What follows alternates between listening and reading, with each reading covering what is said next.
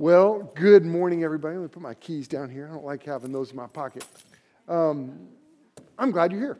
My name is Chris, and I am one of your pastors here, and I'm the pastor, I guess, over everything, and I'm thankful that I get to be with you today, and I tell you what, I love you. I love what the Lord is doing. I can't wait. The ball is rolling to renovate this room, and I'm looking forward to the renovations that we're going to be able to do around our Tulsa campus here at our Calvary campus. But I'm thankful that you're here. It's Christmas time, right? Is your house looking like Christmas? We're seeing Christmas lights everywhere. And you know what I'm noticing about Christmas time? I got more candy in my house. It's driving me crazy. I keep nibbling on that stuff. And you know, I need to realize, and I hope we all realize, that the 30 pounds you tend to gain at Christmas time is not a great idea, right, Jonathan? I got to work on that, but and not do those. You know, decorations are cool, and I love the lights. But you know what I'm praying this Christmas? That we remember that Christmas is about Jesus. You know, with all the distractions, there's a lot of distractions. Gifts, shopping,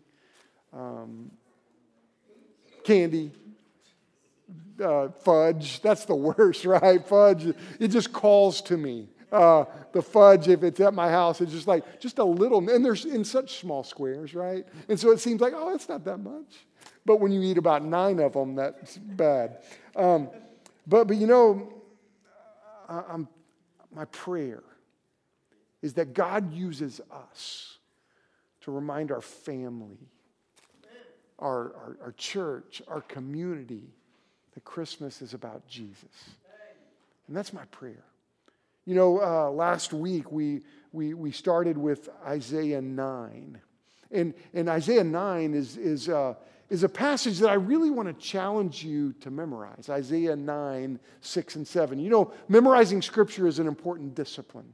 Last night, we had a group of teenagers in my house, and we were looking at Luke chapter 4, and we've just been walking through the book of Luke on Saturday nights with this small group of graduates. They're going to be seniors, or they're all seniors, and a couple of juniors. And we were noticing about Luke chapter 4 that when Jesus was tempted, Luke 4 is when Jesus was tempted by Satan. And when he was tempted, you know how he battled that temptation? He used Scripture. He quoted Scripture. And you know, the memorization of Scripture is it's kind of like protein to a weightlifter. Or, you know, it's like practice to a musician. You know, my son's a musician. He's always practicing. And you know, Scripture memory is a powerful tool. I want to challenge you this Christmas season to do some work on memorizing Isaiah 9, 6, and 7. Now, when you memorize a passage of Scripture, a good habit, a good practice is to state the reference and then quote the Scripture and then end with the reference. So I want to practice that today. Marsha's going to put Isaiah 9, 6, and 7. I want us to stand together and let's look at this. Let's try to memorize it, okay? Can we do that? And Isaiah 9, this is what it is. So let's stand together. Together, let's read this, all right? We'll start with the reference, and then we'll quote it, and then we'll end with the reference. You ready? Here we go. Isaiah 9, 6, and 7. For to us a child is born, to us a son is given, and the government shall be upon his shoulder, and his name shall be called Wonderful Counselor, Mighty God, Everlasting Father, Prince of Peace. Of the increase of his government and of peace there will be no end. On the throne of David and over his kingdom, to establish it and to uphold it with justice and with righteousness from this time forth and forevermore. The zeal of the Lord of hosts will do this. Isaiah 9, 6, and 7. Thank you. You may be seated. Now, you know, this passage that we looked at last week was kind of the coming of Christ from a divine perspective. It was the God of all creation came promised through Isaiah that a son would be born. He would be called Wonderful Counselor, the Mighty God, the Everlasting Father, the Prince of Peace. That was his name. Now, this morning, we're going to turn our attention to Luke chapter 2. If you have your Bibles, turn to Luke chapter 2. And I think this Luke chapter 2 is famous. It's that moment when the shepherds, it was in Bethlehem, and we know the context of Luke 2. God broke the silence to this group of shepherds. And what's interesting is the Isaiah 9, 6, and 7 is the message of Jesus from this eternal perspective. But when you get to Luke 2 and you get to the shepherds, it puts the coming of Christ from an earth's angle. Okay, right? This is Jesus coming to earth. This is more understandable for us. And when you think about the announcement of Christ coming into history, it puts Jesus at a point in history of our history of the world. That's significant because we realize that the coming of Christ is not like Rudolph the Red-Nosed Reindeer, right? Or Santa Claus, this made-up story. No, the coming of Christ was an historical event. Jesus came to the world. Now that's something we can't get away from. You know, a reasonable thinking, like C.S. Lewis says, a thinking person has to come face to face with, is Jesus really who he says he is? Because Jesus lived. He walked the earth. In the first century, we can look back like we can look back and say George Washington was the first president of the United States. That's a point of history. He was an historical figure. Jesus, you just got to go a little further than George Washington, entered human history. Now look at verse 8. You know, we understand this. It's a remarkable story. It's an unlikely story, right? It's better than fiction. Truth is often better than fiction. And Mary is about to give birth to Jesus, and the law required her and Joseph to go to Bethlehem, and they were out of town. They were away from their normal accommodations, their normal house, and they're traveling. She's pregnant. She's great with, my daughter. I don't know if I told you here, but I got the news just a few weeks ago that I'm going to be married to a grandmother now. I mean, my daughter Emily is expecting. And today, I look at my little girl who's now married, and I see this little bump forming in her stomach, and I'm like, oh my goodness. I'm married to a grandma. How can this happen? But Mary, great with child. She's pregnant. And the time came for Jesus to be born. Look at verse 8 in Luke chapter 2. And in the same region, there were shepherds out in the field, keeping watch over their flock by night. Look at verse 9. And an angel of the Lord appeared to them. And the glory of the Lord shone around them, and they were filled with great fear. Isn't that interesting? When you look at the scriptures and you really see every time an angel shows up. I mean, we have this view, like I have an angel on top of my Christmas tree, right? And it's beautiful. Oh, beautiful. Oh, it's so pretty and so elegant. My angel's not scriptural, right? Because every time an angel appears in Scripture, what is the first thing the angel says? Hey, don't be afraid. Hey, relax. Maybe you can go change your underwear later, right? But verse 10, the angel said to them, "Fear not, for behold, I bring you good news of great joy." Notice this. That will be for all the people. For unto you is born this day in the city of David a Savior who is Christ the Lord. And this will be a sign for you.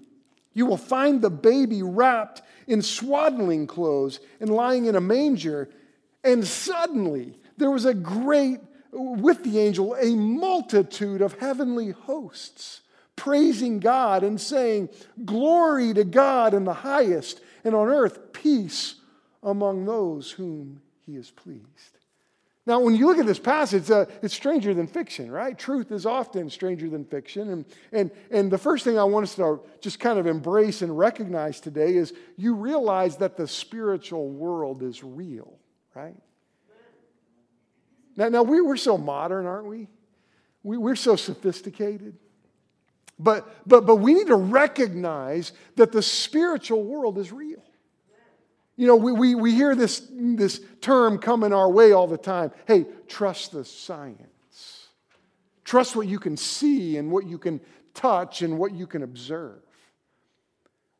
But I think we need to recognize today, when you look at this passage, we see very clearly something that our modern minds, our sophisticated minds need to understand, that the spiritual world is just as real as the physical world. Now let's notice this. Let's just process this passage. We see angels here. Angels showed up. And we know about angels. Angels were created, right? This is something that we saw, we see in the history of the world. We see through the Bible that angels were created. We don't really know when they were created. The Bible doesn't tell us. Now we see that angels existed before God took the formless universe. I mean, we see that he, somewhere it seems between Genesis 1 and Genesis 2, angels were created. Now, if you think about it, in the beginning of creation that we see in Genesis 1, there's no mention of angels, but by Genesis 2 and in chapter 3, there's Satan tempting Eve, and we hear in Revelation that there was a rebellion of angels, and we see this, that Matthew 22, 28 through 30, it tells us about a little bit about angels, that they were created. They don't multiply, they don't procreate, they don't have little angels from other angels. We see this in Matthew 22. But what are angels like? Let's try to piece this together for a second. When you look at the Scripture, all angels were created by God. And folks, let me tell you something. Angels are real. And when you think about what the Bible says about angels, from all indicators, we see that angels don't die. Luke 20, if you want to write some references down, you can go check it out. Luke 20, 34 through 36. I won't read it. But angels, that tells us that angels don't age and they don't die. But let's understand about angels. Ephesians 6 talks about the spiritual forces of evil in the heavenly realms. We see that angels are limited in space and time. They can't be everywhere at once. You know, Satan's not like that. Satan is not omnipotent. He's not all-powerful. Satan's not omnipresent. He can't be everywhere at once. Satan himself is one angel. He can only be at one place at one time. But Ephesians 6 talks about they have a network. It's interesting as you think about the spiritual reality. You realize that angels are usually invisible, but they can appear. There's a really cool passage in 2 Kings 6, 15 through 17. Remember that passage? That was that moment when there was a big army that the prophet said, hey, those who are with us are more than that are with them. And he said, open his eyes, Lord. And he looked and he saw this vast army with him. How cool would that be? You know, so angels can appear. Angels are more powerful than people. 2 Peter 2:11 talks about this, that it's in Matthew 28, the angel rolled back the stone. I don't think one man could have done that. You know, they had a group of men that put the stone there, and one angel rolled it back, Matthew 28. In Daniel 6, we saw that angels shut the mouths of lions. How cool is that? Angels are more powerful. 2 Peter 2:11 says this clearly, but they're limited in their power. Let's think about the purpose of angels. Angels deliver messages for God, right? Luke 1:13 through 16 tells us this, that it's angels that are called to deliver a message. And actually the word angel, it really literally means messenger. And so on this day, these shepherds were out in the field, and a messenger came to them. And this message was so amazing, and it's a typical message that comes from an angel to people, because, when you think about angels, they're called to minister to believers. They're called to minister to us. Luke 1:13 through 16 talks about their messages. Hebrews 1:14 tells us that they're called they're ministering spirits to us. And when you think about angels, they guide us. Acts 8:26 talks about how angels are called to guide us. Do you know that Luke 16:22 tells us that angels are present when a believer dies? This week, there's a man in our church, one of our deacons, and he's not far from going to be with the Lord.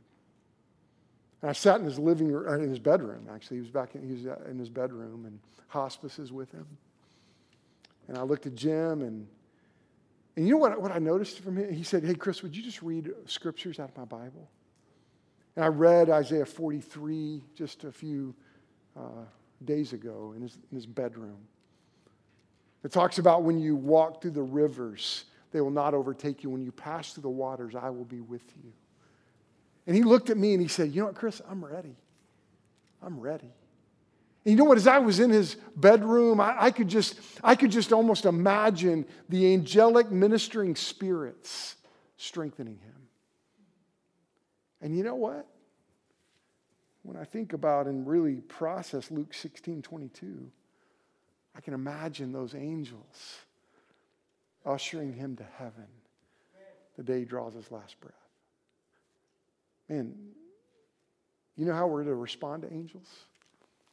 The Bible tells us, if you ever see an angel, my grandma, she would always say, man, if anybody comes to my house wanting some tea or something, need something, she's giving it to them. Because, the Bible talks about we may entertain angels unaware, right?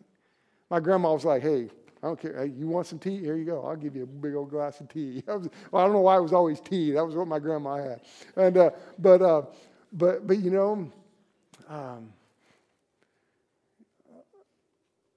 if you ever see an angel, Revelation 22:8-9 tells you how you should respond. John was writing the Revelation. He sees an angel and he bows down to worship him. And you know what that angel said? Get up, man. Get up. We worship God. You don't worship me. So if you ever are blessed to come face to face with an angel, if you and I are ever in that moment, let's look at that guy or that being and go, let's worship the Lord. Folks, let me tell you something. The spiritual world is real. Let's not miss that. Let's not cease to be amazed and let's not skip over as we look at Luke 2 and see the angels came. The angels broke the silence. Hey, look, there's going to be a day when we draw our last breath. And these things that are hidden will be seen. And I think that we're going to stand before the Lord and His throne and see how the angels worship and how they sing and how they interact with the King of all kings. And we're going to be like, whoa. Whoa. You got to recognize that Christmas is not just a kid's story. It's not a made-up tale. Jesus came, pointing to the world that the spiritual reality of life is a gift available to you. And when you think about this angelic message, let me tell you one thing about this angelic message. This angelic message is too big to be ignored. Don't ignore this angelic message. Miraculously, the angel tells Mary, you remember that? The angel came and said, you're going to give birth to a son. But Mary said, I haven't been with a man. How can this be? Well, it's a miracle. The Holy Spirit will come upon you. And the angel says that the Most High will overshadow you. The child that you'll give birth to will be holy. The Son of God is who he is. You know, every baby in history prior to that moment, every baby that's born since that moment was born into sin, born as a sinner. I mean, as lovely as my grandchild will be, as much as I will love that grandchild, my grandchild will be born a sinner in need of a Savior. You see, but Jesus was different. He was holy. Child was holy, and that designation is significant. And when you think about this announcement, it's significant because salvation came to all people from God. That's the message that the angel said. Hey, I bring you good news of great joy for all the people. You know, God is the instigator of salvation. He's the one that knows your name. He sees your life. He knows your failures. He knows your struggles. And this virgin birth made it possible for God, for Jesus to be different, holy, fully God, fully man. And I think it's amazing that the shepherds remind me, this story in Luke 2, it reminds me that Jesus came for all people. That's the second point I want you to see. Spiritual reality, spiritual world is real, but Jesus came for all people. All who would come to him could be saved.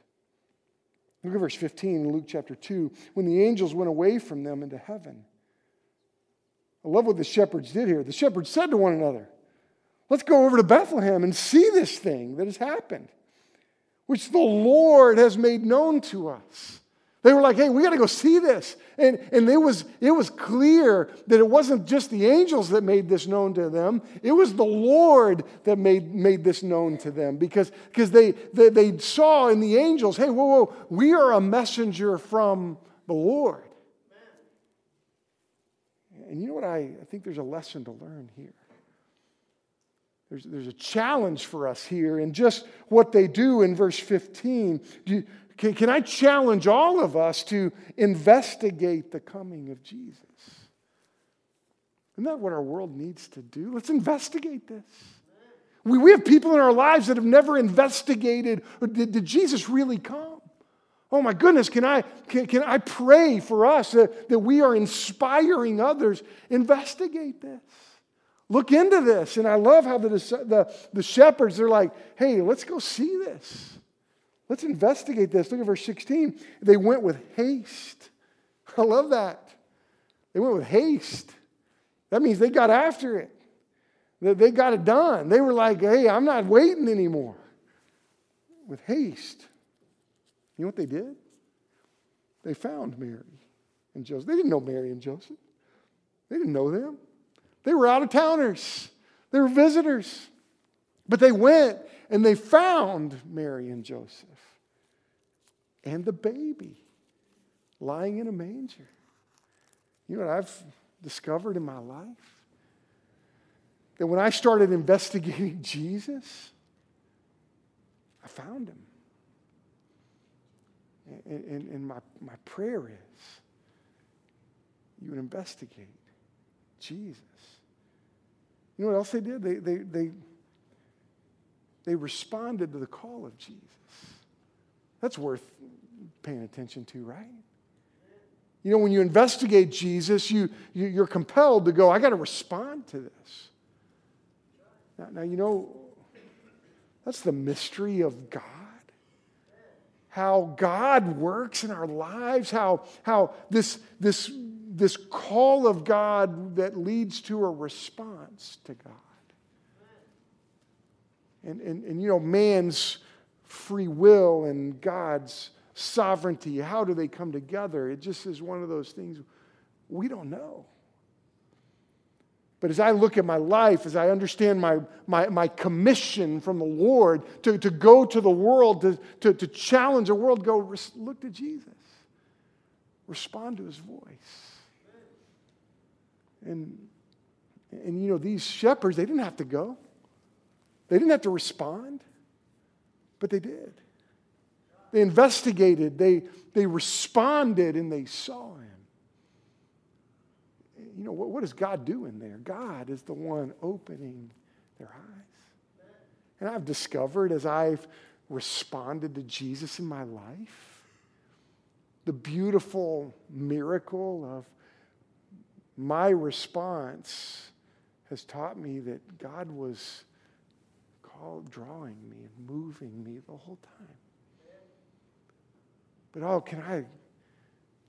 that's a divine work, but can I just look at you and challenge you that we have a call to respond? Have you responded to Jesus? Verse 17, look at this. When they saw it, they made known the saying that had been told them concerning this child. And all who heard it wondered what the shepherds told them. Shepherds, they're a rough bunch, right? You know about shepherds? They couldn't even go into the temple. They were seen as outcasts. They were seen as not worthy. They were seen as kind of the social riffraff. They were seen as those that oh man, what? You're not even important. You're just a shepherd. Remember when God's people went to Egypt? Remember? They had to go to the land of Goshen. Why? That was outside of town. That was outside. Why? Because they were shepherds.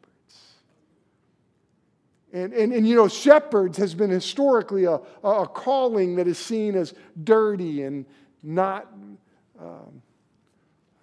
the non-educated bunch.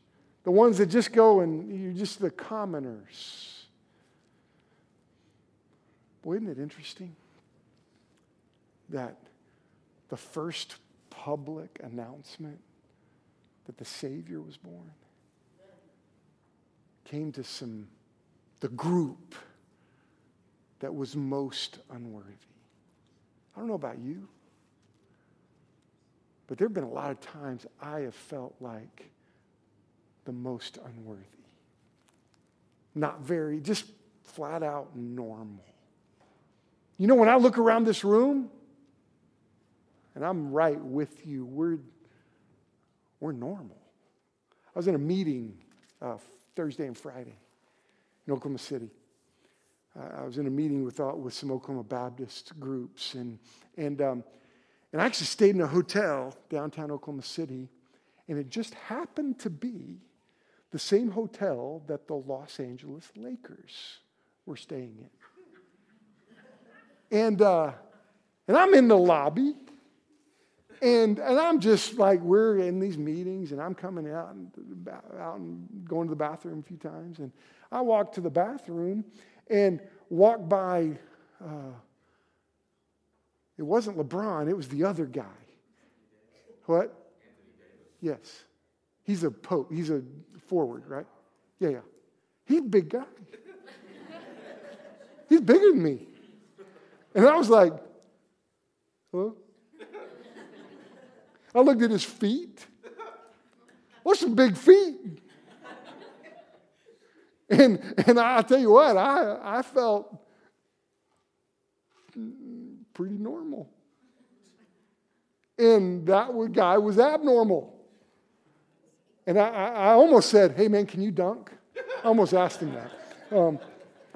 But I thought that was really stupid, so I just said hello, and that's it. And but you know what? It's beautiful about Jesus coming to shepherds. As normal people like you and me. And you know what? I pray that even though you're normal, you see that Jesus came for you, and that even you could respond to Jesus. You know, I think it's interesting in verse 18 that all who heard it wondered what the shepherds told them. You know what it tells me? They didn't just keep it to themselves. They didn't just go and talk to Mary and Joseph and go back and go, okay, that's cool. Hey, dude, that was cool, right? No, they went and told everybody. You know what I think my prayer is this Christmas for us as a church? For us, for you and your family and in our church, in this community? We follow the example of the shepherds and we make Jesus known this Christmas. Can I challenge us? Let's make Jesus known to those that we see and interact with and know. Look at verse 19. But Mary treasured up all these things, pondering them in her heart. And the shepherds returned, glorifying and praising God for all that they had seen, heard and seen, as it had been told to them. You know, the greatest gift that's ever been given at Christmas is Jesus. There's a reason we give gifts, right? And it's not just an inspiration from a cheesy Hallmark movie. Anybody watched any cheesy Hallmark movies yet? You want to admit it? Don't admit it if you don't want to. It's okay. Jonathan, don't admit it. But you know what?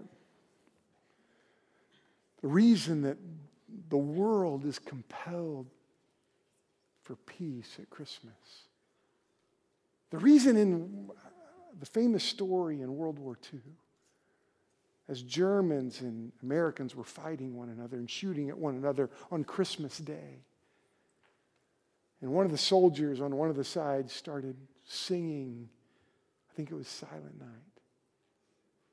And men got out of their foxholes and came together on the battlefield and shook hands and met one another. Remember that story? You ever heard that story? You know, the only thing that can cause enemies to come together is Jesus. You know what? I was an enemy of God.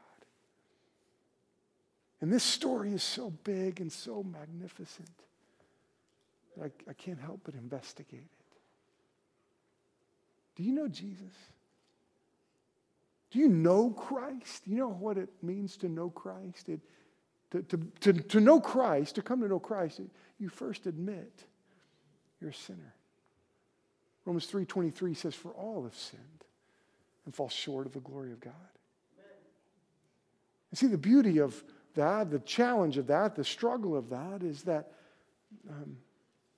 that's a problem. For all have sinned and we fall short of the glory of God. But God demonstrates, Romans 5:8, God demonstrates his love for us in this. That even though you were a sinner, Christ died for you. He says, come on up. Christ died for you. Jesus knew you and he saw you and he loves you. And see, Romans 6:23 still puts the problem as the solution starts to come into view as you see what Christ did. And Romans 6:23 says, for the wages of sin is death.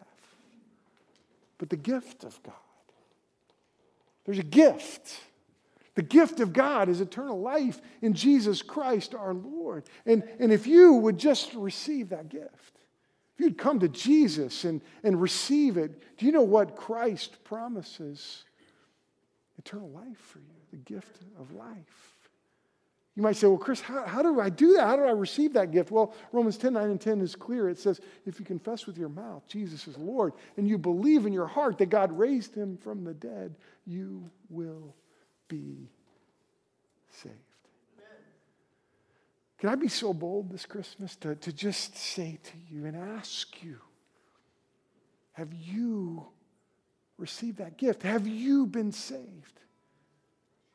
Because no matter who you are, no matter where you've been, no matter what you've done, no matter how normal you feel, Jesus loves you and will save you today.